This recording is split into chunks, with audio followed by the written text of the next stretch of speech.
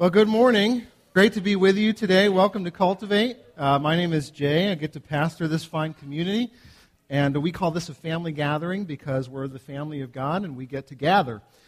So we talk a lot about the church being the people and not just the building. So welcome to the church, and we hope that you have a great morning with us. We are in the middle of a series that we're doing called Exiles. It's a series that we're going through the book of 1 Peter.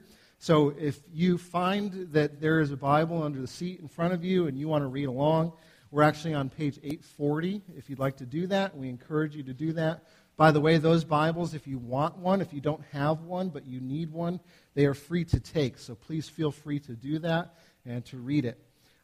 We have been doing this series called Exiles, and we're calling it Exiles because we really feel that the Bible and we, as a result of reading it and sharing in the life of it, are being equipped as the church, which means that we're being equipped as God's family to kind of be an exiled people for Him in the world.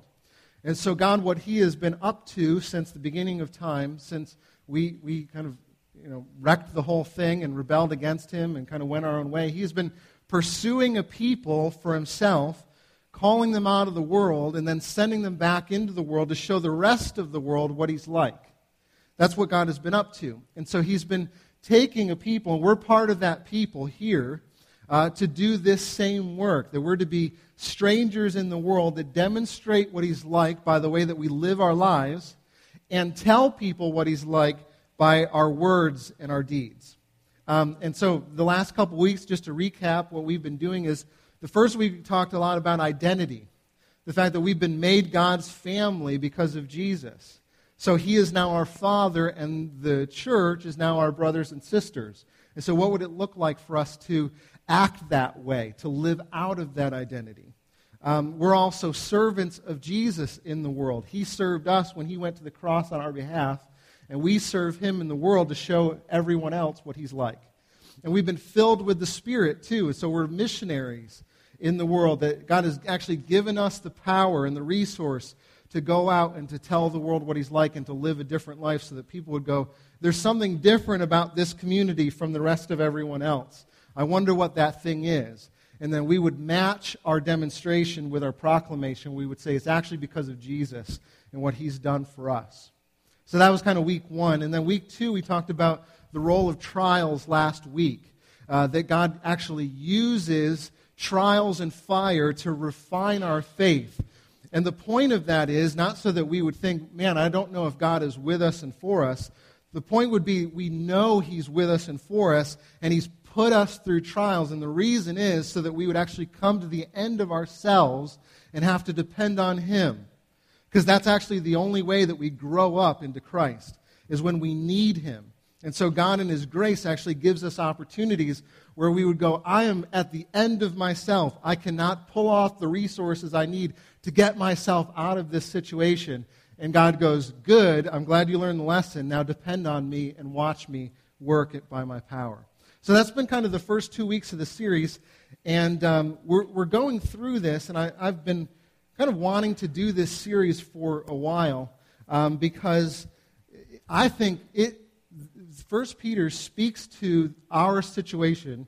I mean our by saying kind of the church in North America and the West and America in the 21st century, unlike probably any other book in the Bible. Because the book of 1 Peter is written to a bunch of scattered churches who are entirely on the margins of their society. You might have heard me use that phrase, that word last week in talking about Shadrach in Haiti, of people who have no kind of worldly power. They're not at the center of their society. They're not setting the trends of the world that they live in. They're on the margins. And that's very much where the people that Peter is writing to, they find themselves too. And it's actually, if we're being honest, where the church finds itself where we live today, especially probably in the Northeast and in New Jersey. And so I know that you've been wanting the whiteboard to come back because you're missing my really ornate and detailed drawings. Actually, Lily did a better job than I writing her name than I probably will in the drawing. But I wanted to kind of illustrate what's happened with the church and actually where we find ourselves today and see if it doesn't resonate with you, okay? So if you're visiting with us, this is kind of a family chat, but I want us to kind of wrestle with this a little bit. So if this circle kind of represents culture, it represents art and science and education and politics and morality, kind of everything that's true about a society, okay? You got that in your mind? It's setting the trends of society. It's saying this is how it works. If you rewind the clock about 50 years, maybe more like 70 years now, the church existed in the middle of that circle. You like my drawing? It's excellent, isn't it? And so, as being part of the center of culture, it was setting the trends. If you wanted to be anyone in politics, you needed to go to church on Sunday and prove that you were an upstanding citizen that has the capability to be in politics. If you wanted to be in education, education was part and parcel of the church.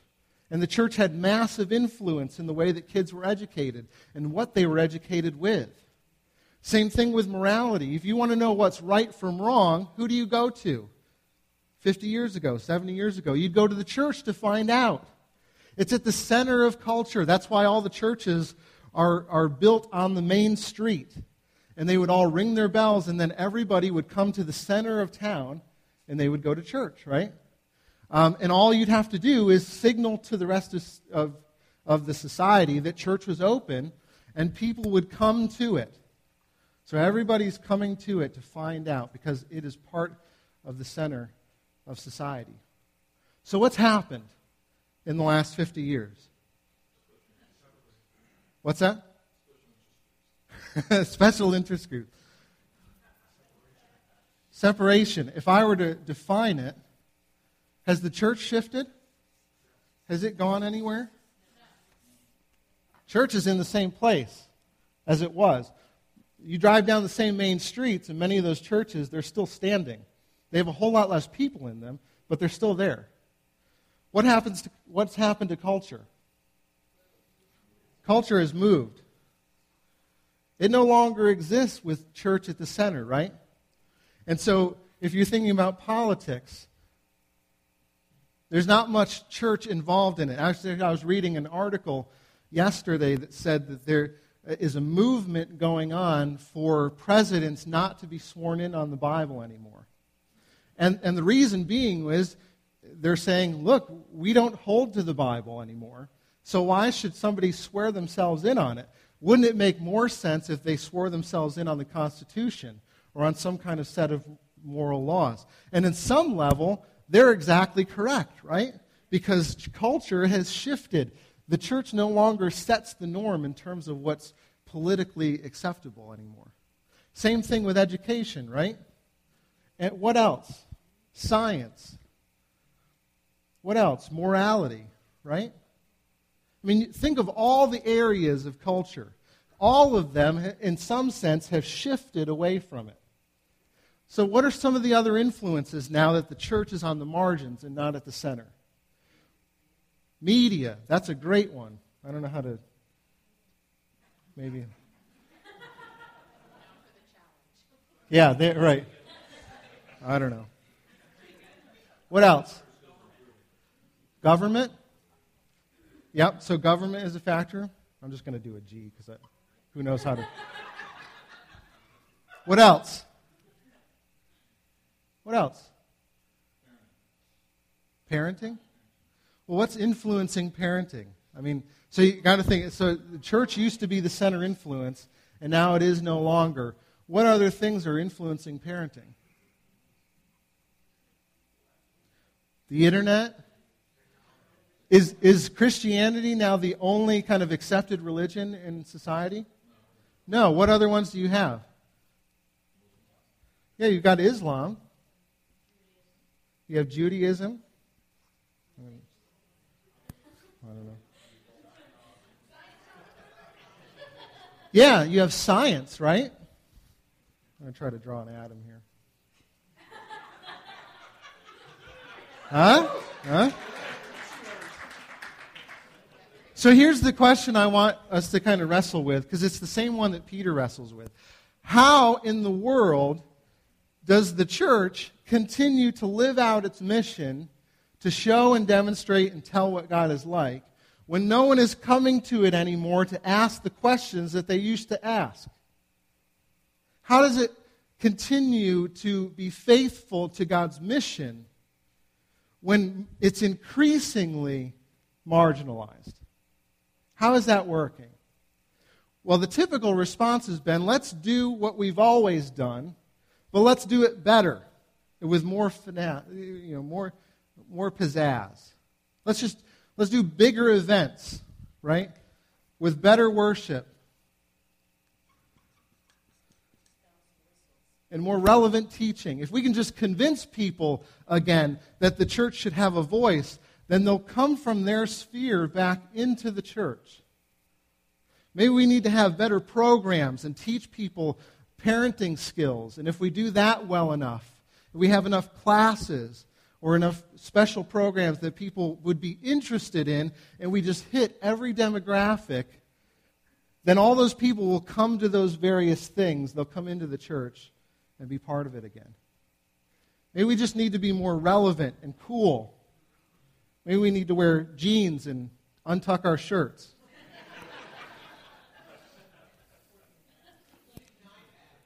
Use an iPad. Yeah, I don't have one of those this morning. See, Peter, he's writing to the same type of church that we are. Isn't that interesting? The church that he's writing to has no power or influence in society, or at least very little. And so he's got a mission. He's saying to them, I want you to exist for God's mission, but you're going to need to figure out how to do it on the edge of society and not at its center. And so for us as the church, we have a big lesson to learn, right? If we're going to do the same thing, because we are, believe it or not, in the same situation. So it's interesting because what Peter tells them to do, it is so simple. It's so radically simple that we're liable to go, that can't be it. It's got to be something else, because if it's that, then everyone would be doing it. And yet he gives them this advice, which, if we're not careful, we'll gloss over without making it our own. So this is where we're going to come into 1 Peter 1. And we're going to just start out with verses 13 through 15. And it's on page 40 if you're following along.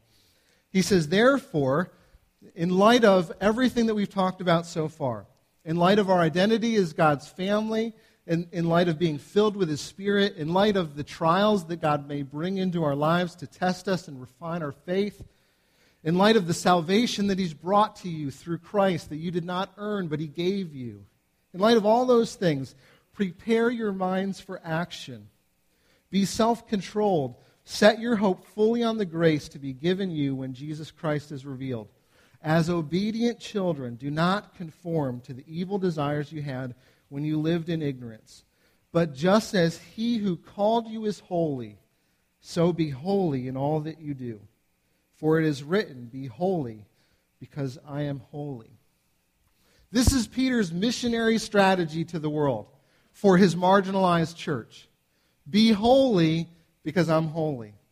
It's actually a quote of Leviticus 19:2, where God had called out a people to Himself, and He says, as I am, so you should be, because if you are, the world's going to take notice. See, Peter knows that it's inevitable for them, when they come to know Jesus, that they're going to become marginalized. Just by virtue of deciding that they're going to make Jesus their Lord, they're also deciding at the very same time that they're going to make other people not their Lord. In particular, a really powerful guy named Caesar. And if you wanted to be in the in crowd, in culture, if you wanted to set direction in here, you needed to be cool with this guy named Caesar, because he rules everything in life. So when you say, no, actually He isn't Lord, but Jesus is my Lord, you're saying, in a sense, I'm no longer going to be in this circle. I'm now moving to the margins. And that's going to create some tension for the church. And so he wants this scattered church to understand that this is not an accident. This is actually God's plan for them to be set apart as holy. Because it's their holiness that will transform them. It's their holiness that will change the world that they live in. So let me ask you this. We can kind of dialogue just for a second. What images come to your mind when I say the word holy? Angels? Perfect? The cross? How about if I were to say to you, that guy thinks he's so holy? Changes it a little bit, right? If somebody were to say that same thing to you, that person is holy, are you more likely to take it as a positive or a negative? Why? Yeah, it does.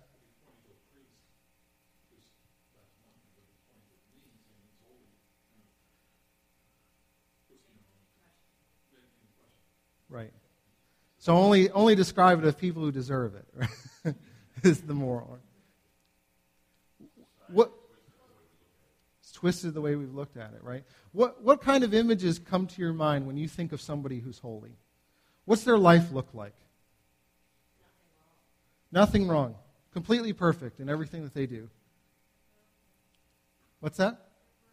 They're broken. Okay. Kind of, yeah. So, in a sense, broken and open to God using them. Anyway. Self-righteous? Sometimes, yeah. Do they tend to be around a whole lot of people or by themselves? Above or without a whole lot of people around?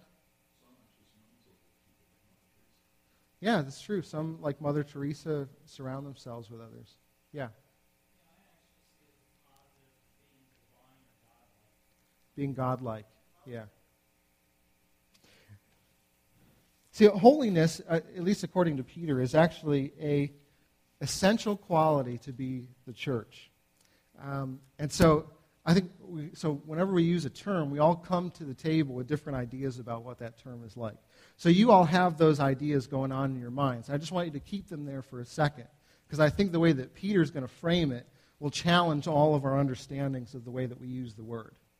So the first thing he says is this: to be holy, and we're going to talk about a couple things. To be holy is to live as a called out people. It's to live as a called out people. The word holy, if you look in the Old Testament, actually means something like set apart, to be cut out. Sometimes they used it of a garment that had maybe the garment is kind of tearing and wearing away, but there's a really great part of the garment that they want to reserve and preserve for another piece. And so they'll make that holy. They will cut it out of the garment and then repurpose it and use it in another location. So it means to be kind of pulled out of one area and then reused in a different way for another purpose. So, and God does that, right? Those of you who were part of the story, we've heard kind of time and time again examples of God going into the world, taking out a person or a people, giving them a new purpose, and then sending them out into the world for that new purpose, right? Can you think of a couple examples? Paul, that's a great one, yep. Joseph, yep. Noah is a great one, right? So what does God do with Noah? He saves him from the impending flood, and then after he saves him, he says, go and be fruitful and multiply. He sends him on a new purpose. How about another one? Jonah's a great one. Yeah, he's kind of the resistant holy person who God ransoms and rescues from the fish or through the fish and then gives a new direction to. All the disciples, yeah. People who were fishermen and tax collectors and zealots. He takes them from their old life, gives them a new identity, and then sends them out and says, go and make disciples of all nations. What's that? Job? Yeah, he kind of has a refining through fire, right? And comes out on the other side learning some really valuable lessons about who God is.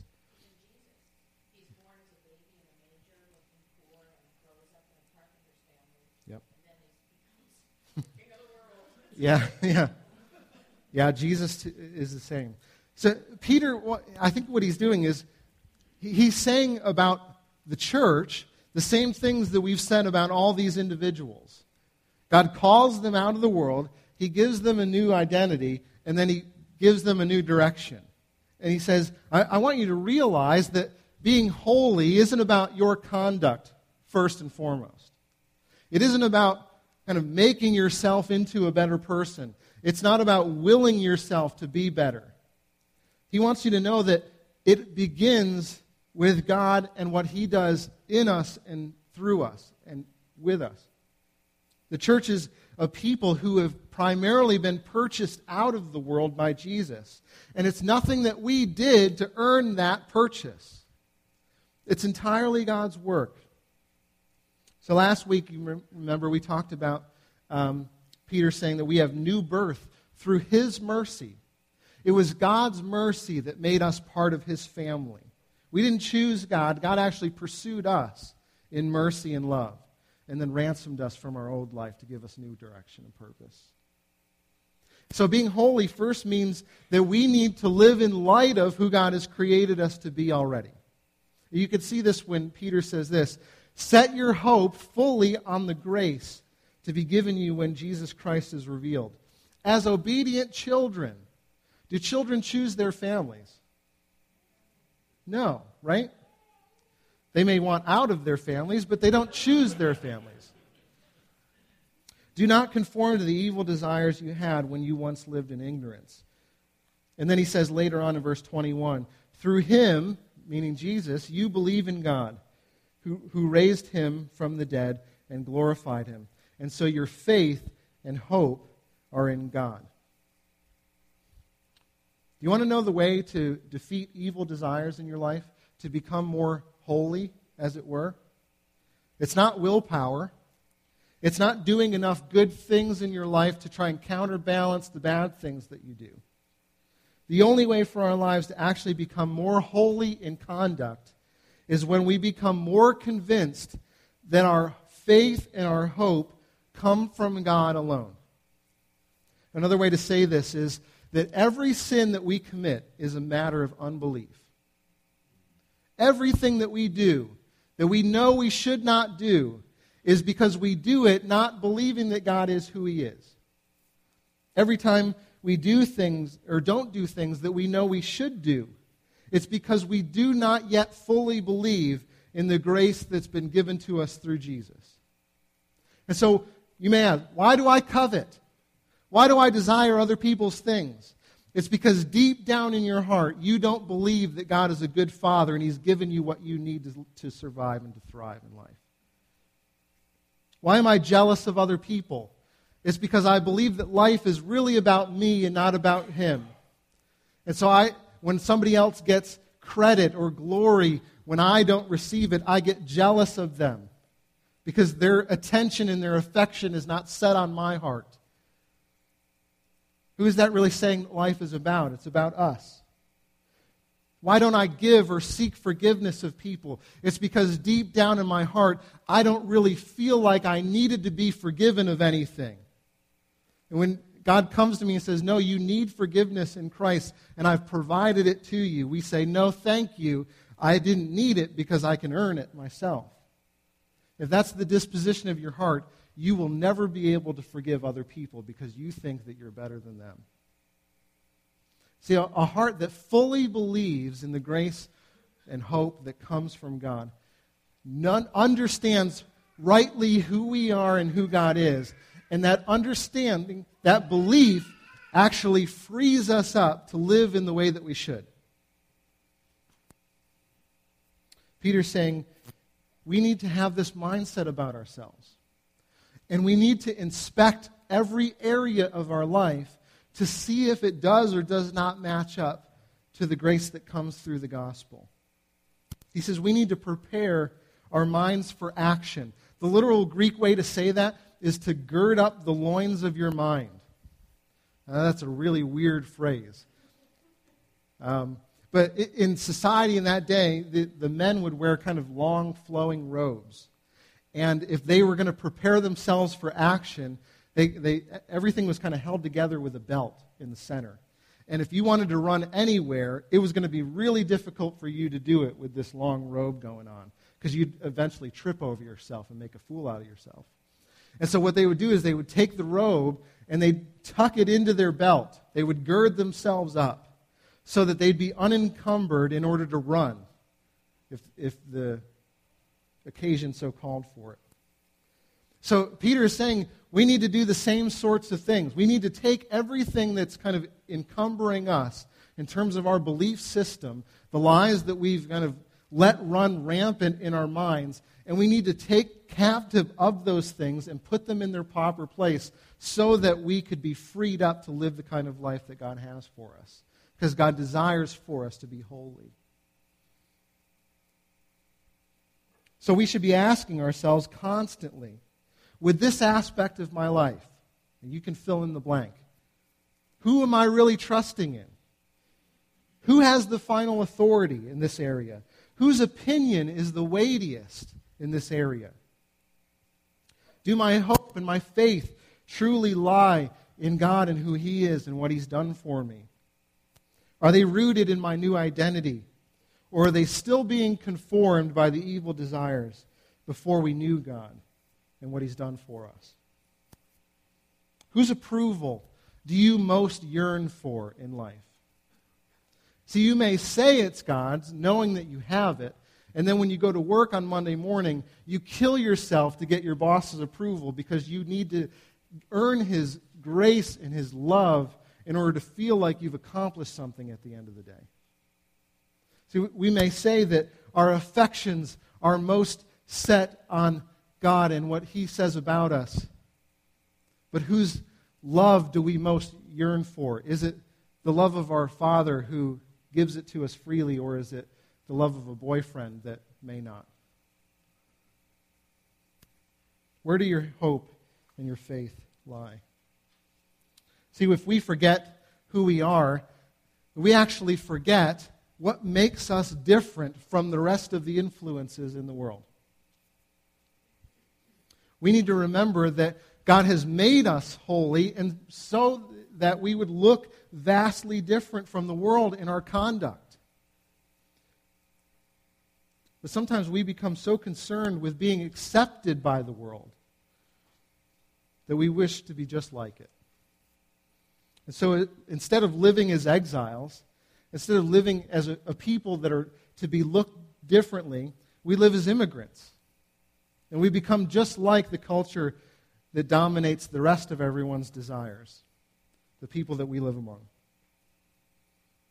If we're going to be a people that live on the margins, that we have to realize that we're a people whose most powerful aspect, most powerful attribute, the thing that makes us most different is that we have a life and a message that are unlike anything else that the world has to offer. We have a freedom that no one else has ever experienced because of Christ. We have a hope that no one else has ever known because of Him. We're part of God's family, and because of that, we're dearly loved children. That should make us look different. The more we become like the world, the less we have to offer it. But the more we allow our life to be ruled by the gospel, the more we begin to look like the one who saved us for it. Here's the second thing. Being holy not just means that we live as a called out people. That's kind of the thing that most people think of first. There's a second aspect to it. Being holy means that we are sent into the world for God's mission. See, the opposite danger to being an immigrant is to be a tourist. You know what a tourist does? A tourist visits a place but never becomes part of it. It never enters into the location. They just tour it. They get the glossed version of it because they know that they're not staying for any length of period of time. And so they never invest themselves in it. They just take from it and then go back to their normal life. So if we're going to be holy, it means that we need to be set apart for the things that God cares about. and not just for Him. So holiness does not mean withdrawing from the world. This has been one of the major flaws in the church's attitude, I would say, over the last 100 years. Because we've bought into the lie that we need to be separate from the world in order to be holy. And so rather than say we're going to be a people that go into the world to influence education and politics and science and medicine and morality and all these things with the grace and the power of God, we say, no, we're going to be separate from the world, and we're going to create our own schools, and we're going to create our own clubs and our own sports teams and our own, you fill in the blank. We're going to do it all separately over here so that we don't become tainted by the world and its corruption.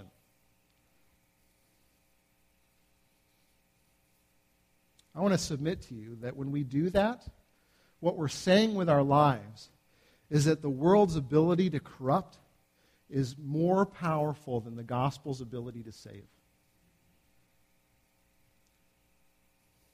I can't come to any other conclusion besides that one. And I hope that kind of rings in our ears, that we would go, wait a second, that's not true. The gospel is the power to save for anyone that would believe. We need to believe that in such a way that we don't try to just protect ourselves by separating, but we actually move into the world and become a part of it. To be exiles.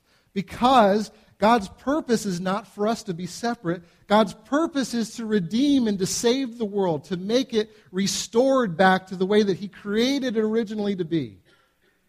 And the reason that God has ransomed us out of the world is so that we would join Him in that mission to do the work in the world.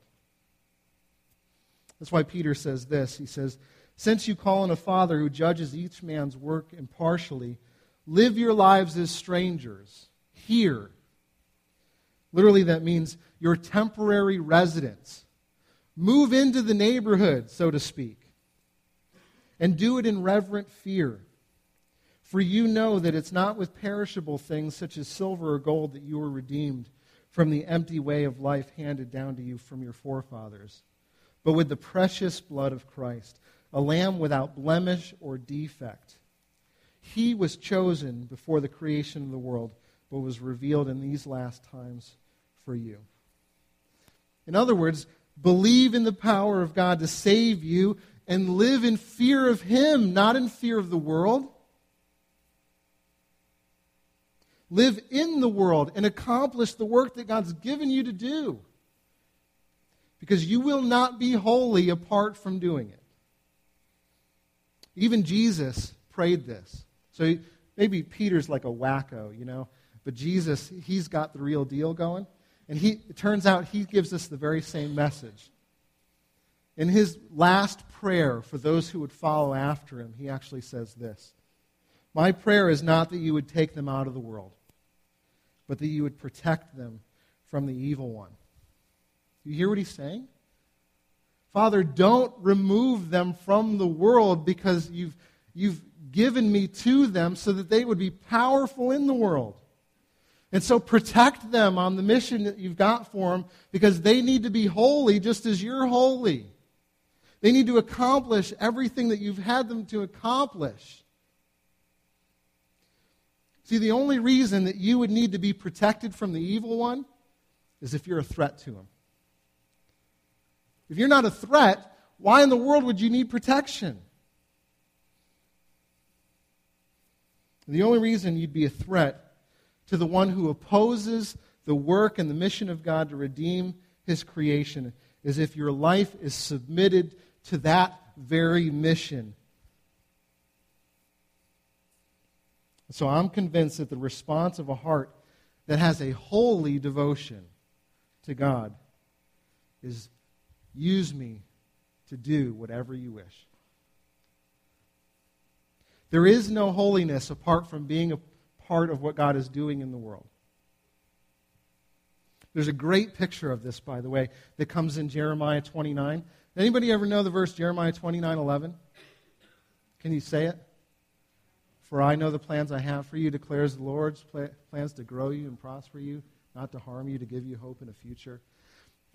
Many of us have that verse somewhere in our houses on a wall somewhere. But it's interesting because why would God want us to know that he would protect us and to prosper us? It's only when we actually understand the verses that come before it, 1 through 10, that verse 11 starts to make sense. And this is what it says. Oh, the context for this, obviously, just to let you know, is that the people of God, Israel at that time, were carried off into exile. They're an exiled people. So they're living amongst another nation called Babylon. They're on the margins of that society in a big way. And so they're wondering, has God forsaken us? Has he forgotten about us? Why in the world are we here? What are we to do? Maybe God will get us out. Maybe we don't have to be here for very long. I mean, do you ever kind of have that mentality or said that to yourself or to God? God, just come quickly because I don't want to be here any longer than I need to be. And there's nothing wrong with wanting to see the face of your Savior, but it should never be as a substitute for God making you holy and using you in this world. Because to do that is just to escape from his mission. And so he says to his people who are in exile, this is what the Lord Almighty, the God of Israel, says to all those who I have carried into exile from Jerusalem to Babylon. In other words, hey, you people who think you're forsaken, listen up because I have a message for you. And what he tells them is shocking. Build houses and settle down. Plant gardens and eat what they produce. Marry and have sons and daughters. Find wives for your sons and give your daughters in marriage, so that they too may have sons and daughters. Increase in number there. Do not decrease. In other words, stick around for a while, because you're not getting out of this thing anytime soon. And then he says this, and this is so challenging just personally for my own heart. Also, seek the peace and the prosperity of the city to which I have carried you into exile. Pray for it, because if it prospers, you too will prosper. You hear what God's saying? I've called you there for a reason. I have a purpose for you, so don't shrink back from it. Work towards its good in such a way that it displays what I'm like. Seek its peace because I want them to know my peace. Seek its prosperity because I want them to know that I'm a good provider, that they might come to me in their time of need. Trust in my power enough to know that the world will not make you dirty because you're in it, but that I will make the world clean because you're in it. So I got to ask you, do you love and talk positively about the people that God has carried you into their midst? Or do you criticize and tear down those who don't yet know him? Do you point out their flaws or talk about them behind their back? Or do you love them and serve them and lay your life down for them? Would the people that you work among and you live among who don't know Jesus, would they count you as a friend? I'm not talking, do you count them as a friend? That's the real test, right? We can call ourselves friends of a lot of people, and then behind our backs they go, that guy's a jerk. Would they call you their friend? When they're in time of need, would they pick up the phone and dial your number? When they have a need in their home, would they come to your house to find that need fulfilled?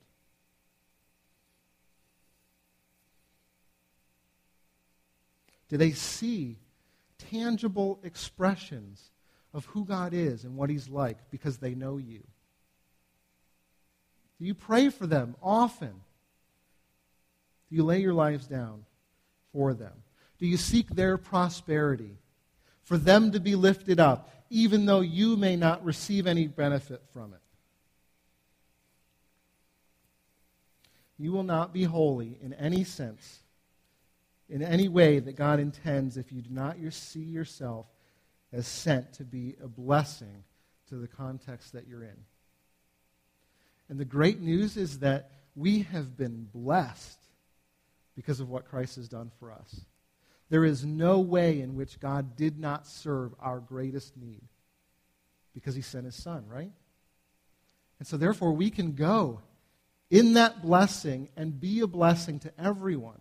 Expend our lives in every way, knowing that we don't need to look to the world to get our satisfaction, our sense of self, our anything, right? We've got everything that we need. And so we can take everything that we've gotten and we can serve in every way that people need. See, people need to see good news before they'll listen to good news. You go try talking about Jesus without demonstrating what the good news of the gospel has done in your life and through your life to them, and see what kind of result it gives. I'm guessing you won't bear much fruit. But if you do it in the power of the gospel, laying your life down for people, putting their needs above your needs, you'll live the kind of life that earns a defense of the hope that you have within you.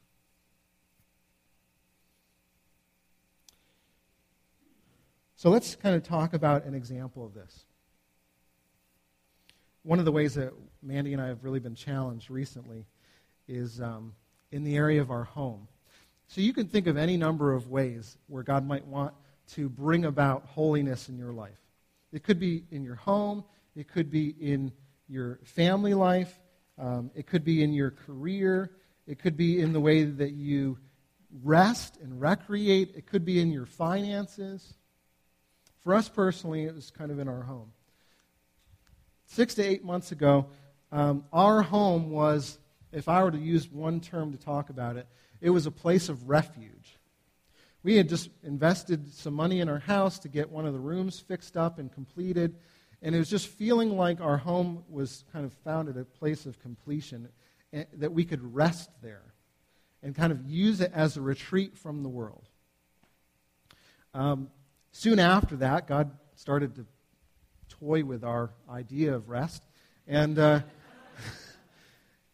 started to change our hearts a little bit. When I was home, I didn't want to see anyone who wasn't part of my family.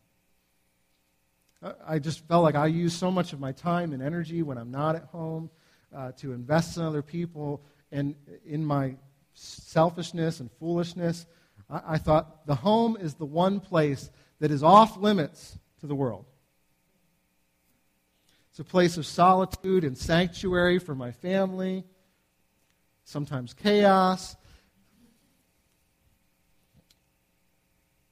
And so we started to talk about life and holiness and being on God's mission, not just on Sunday mornings, not just when it was convenient, but every day of our lives.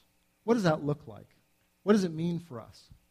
And so we started to say, we need to be a people who are entirely more open with our home than we normally were. We need to be a people that love others with our lives and not just with our words. And the people that we've lived among for 6 years, God has actually placed us here to start to do that work among them. And so over the last 6 months, we've actually been trying to create community with the people that we live around. In Jersey. Impossible, right? We have no influence in our neighborhood. We're not part of the in crowd. We don't know the political situation. In fact, we were surprised at some of the political stuff that was going on just in our town. But we said, all we're going to do is we're going to start to open up our home, and we got this idea just to start hosting a dinner every Thursday night. Just inviting our neighbors over, seeing what ways we can bless them, treating them like family. And so we've started to do that. Not perfectly. sometimes chaotically. Sometimes we get to the end of the night and we go, what was that all about? You know? Just being more open with our home because God has blessed us with it and we want to use it for the benefit of others. So anyway, we've been doing this for a few months and we've had some neighbors kind of come through our doors and start to become part of our community, our life group. They're part of our lives now. And so one of those neighbors, he was over on Thursday night, and a couple people who were visiting our group got a chance to meet him. He's a wonderful guy who's critical of everything and very negative about the world. I'm just being honest about it. And he would say the same thing, actually. But we've come to love him and to know him.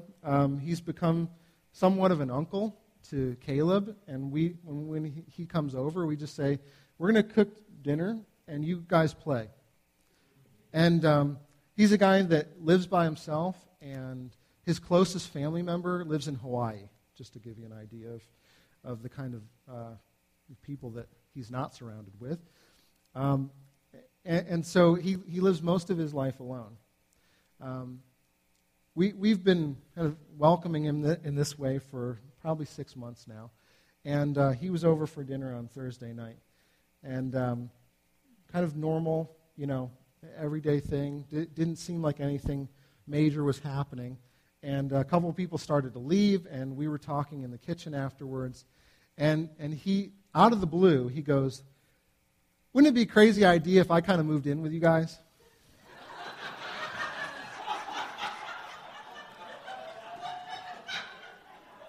I mean, it's crazy, right? Kind of half joking, but with like a touch of seriousness to it. Now, if you know anything about our house, we have 2 bedrooms and no pull-out couch, okay? We're packed in as it is. And so, it'd be an impossibility. So we're like, ha, that'd be interesting,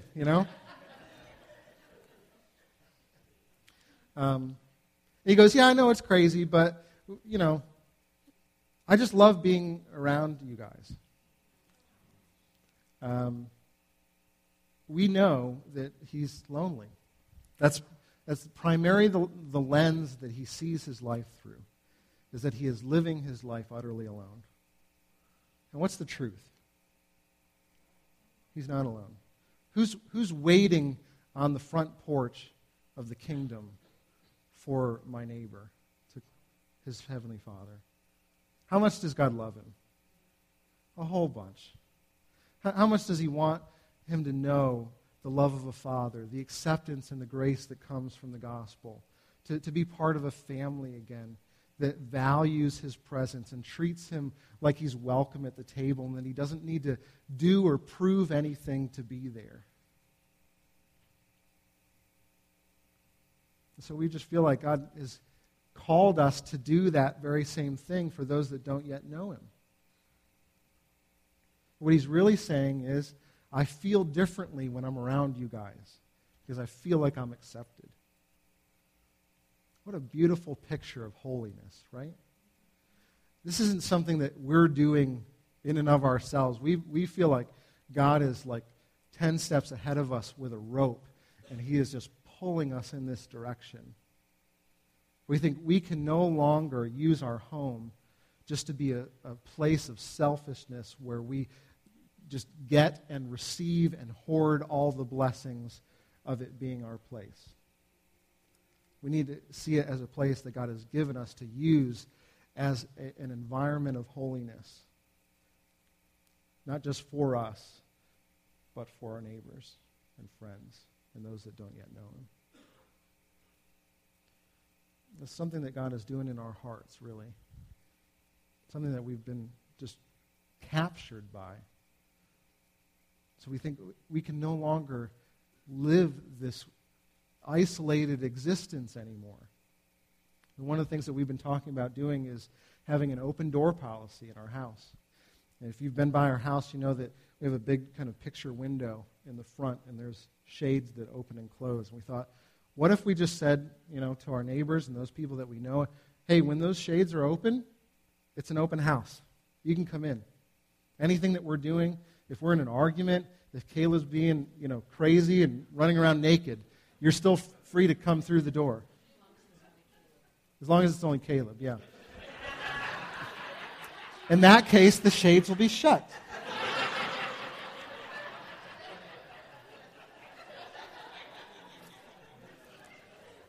The places I don't plan messages to go.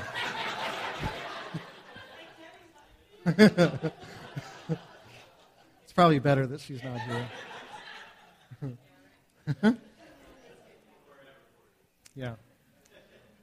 What if we lived that kind of open existence so that others could feel like they could come into our lives without needing our permission to do so, without feeling like we're separate?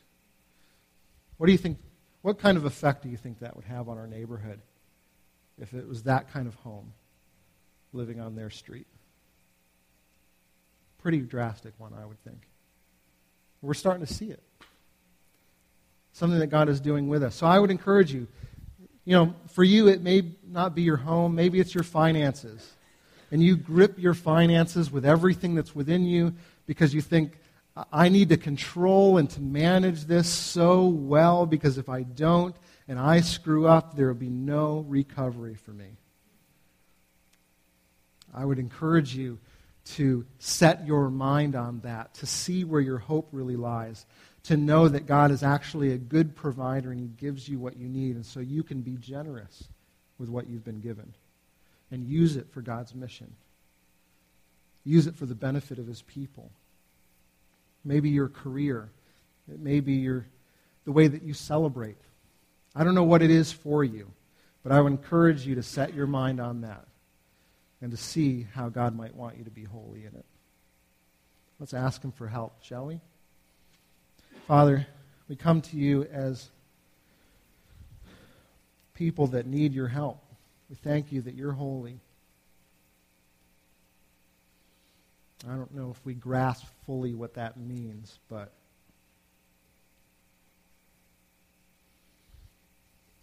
what I do know is that there are angels and elders and all living creatures that are surrounded around your throne, even as we speak, crying out day and night, holy, holy, holy is the Lord God Almighty.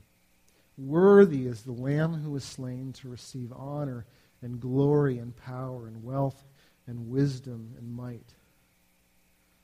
You are unlike us in every sense. And yet we're your people. You've ransomed us from the world through the precious blood of Christ that is powerful enough to redeem even our death so that we know that we will not face it alone, but that we'll see you on the other side of it. And I pray, God, that the same power that raised Christ from the dead would be at work in our hearts and in our lives to make us holy as you're holy. Whatever the area is that's going on in our minds right now, I pray that you give us hope, that it can be restored and redeemed. And I pray that we would not be selfish with the work that you're doing in our hearts, but that we would take that work and we'd use it to bless other people in your name. Father, we need your help. So we cry out to you in worship. We cry out to you to restore us. And we thank you that in Christ we have the promise that you will. We ask in his name. Amen.